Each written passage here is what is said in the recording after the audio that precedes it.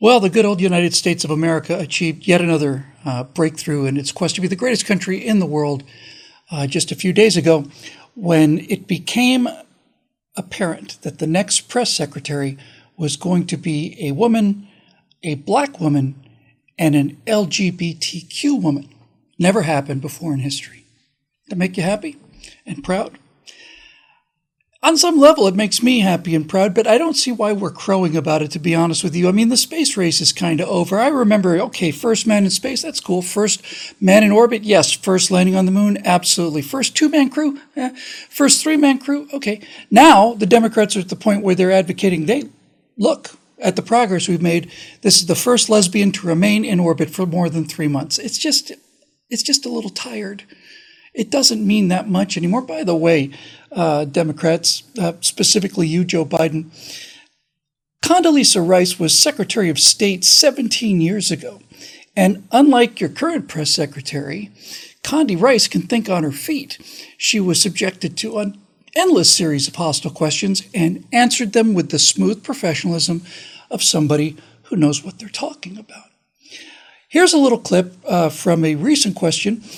Peter Doocy asked the new press secretary, whose name is Karine Jean-Pierre. We have our own professional Karen now telling the country what to do. But she was asked about a tweet that Joe Biden had made saying that we have to raise taxes on the rich in order to lower inflation. And Peter Doocy asked the reasonable follow-up question. I won't subject you to the whole thing, just enough to get a flavor of it.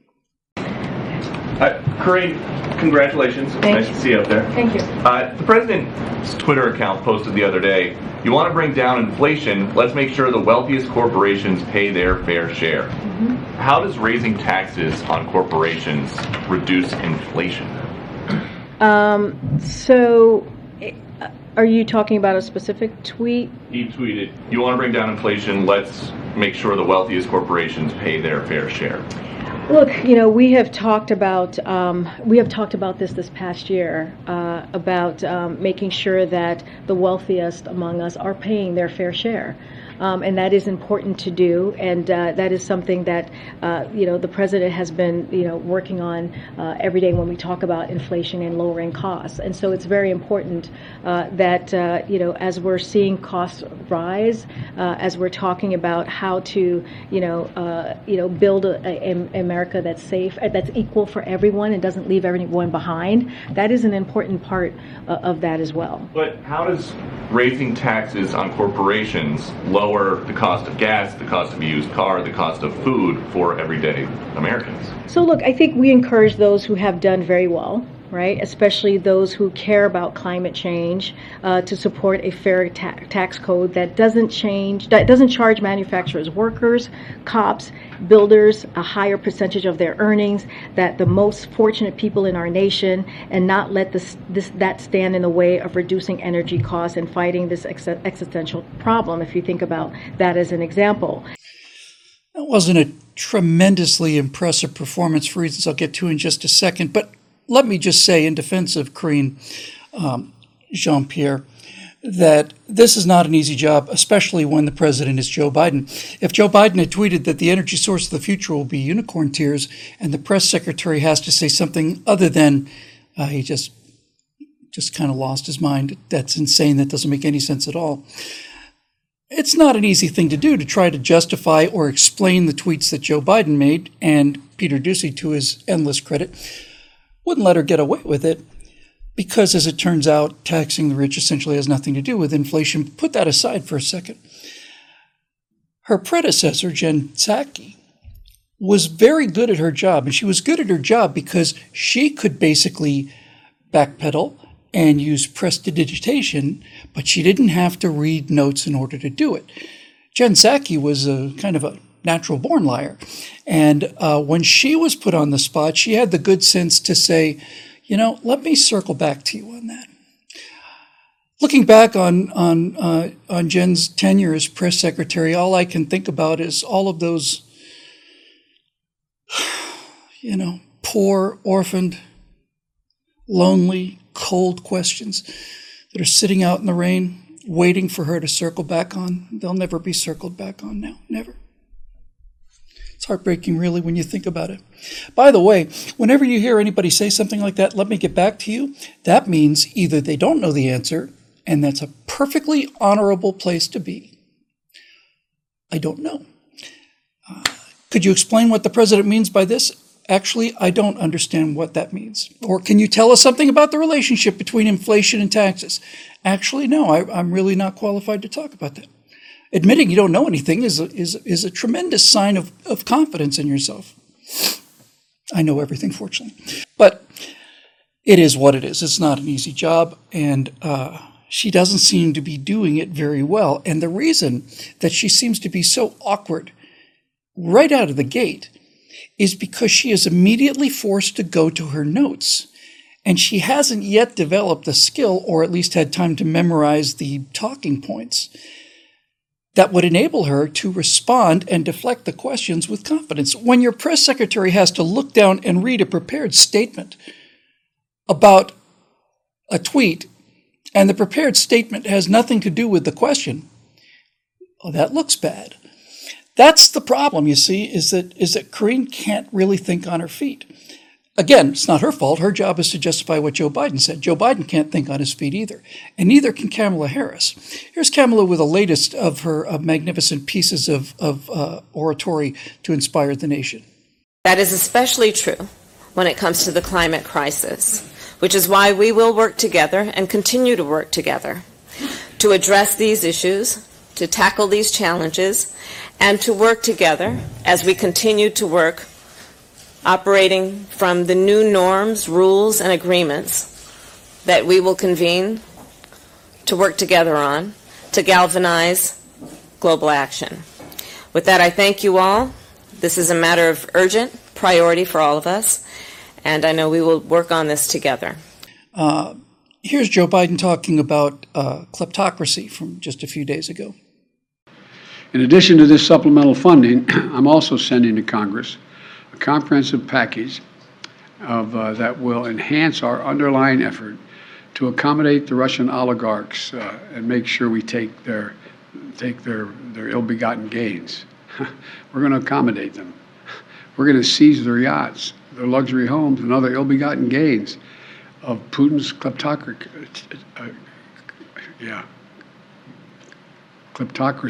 and the guys who are the kleptocracies. To continue the honor roll of glory, let's listen to Speaker of the House Nancy Pelosi. No, I think we're all pretty good. We're all pretty good. It is, again, there's people see things. We want planes for Ukraine. In other words, it's all about time. This is not it. What may come as news to someone is that, when you subtract money is subtracted. I don't have a lot of material on Dianne Feinstein because Dianne Feinstein has been basically kept locked away. Pretty much common knowledge that her mental deterioration is so great that she can't even be put in front of a camera to read off a teleprompter as Joe Biden does, and does badly. So all of this lack of being able to think on your feet, lack of being able to respond to a spontaneous question got me to thinking. And the first thought I had was, when you get right down to it, if you're going to be able to think on your feet, I think the primary requirement for that would be that you've got to be able to think. And none of these Democrats can do this because none of them can think, to be perfectly honest with you. And now we come to the main point of this particular essay, which is, has the United States of America ever had such an overwhelming number of key high-level officials that were complete idiots or mentally incompetent? Has that ever happened before? I'm not aware that it has. But the president has to be told where to stand by the Easter Bunny. The vice president probably believes in the Easter Bunny. The Speaker of the House has seen the Easter Bunny on many occasions between her glasses of fine wine, and we go all the way down the list. Has there ever been a time in American history where the people who are making decisions on behalf of us for the country were so mentally impaired? I don't think so. Now, let's take a look at something to contrast this with. Let's talk about a kind of a person, an occupation that virtually every American encounters at least once every few years. Many of us encounter them a couple times a day. Let's talk about what it takes to be an airline pilot. The actual legal certificate is called the ATP, the Airline Transport Pilot Certificate. And I'm not going to try and do this from memory, so let me explain to you what is required of you in order to be able to sit at the controls of an airplane and fly passengers for money. You have to be 23 years old or older. You have to be able to speak, write, and understand English. You have to be able to pass a first-class medical certificate. What does that consist of? Well, every 6 months, you have to show that you have 20/20 corrected vision, distance. You have to pass a hearing test. You can't have any ear, nose, or throat issues. You can't have any history of mental illness. Your blood pressure must be 155/95 or lower. And you have to take this test every 6 months. In addition, you have to have your commercial rating, your instrument rating. You have to have 1,500 hours of total flight time.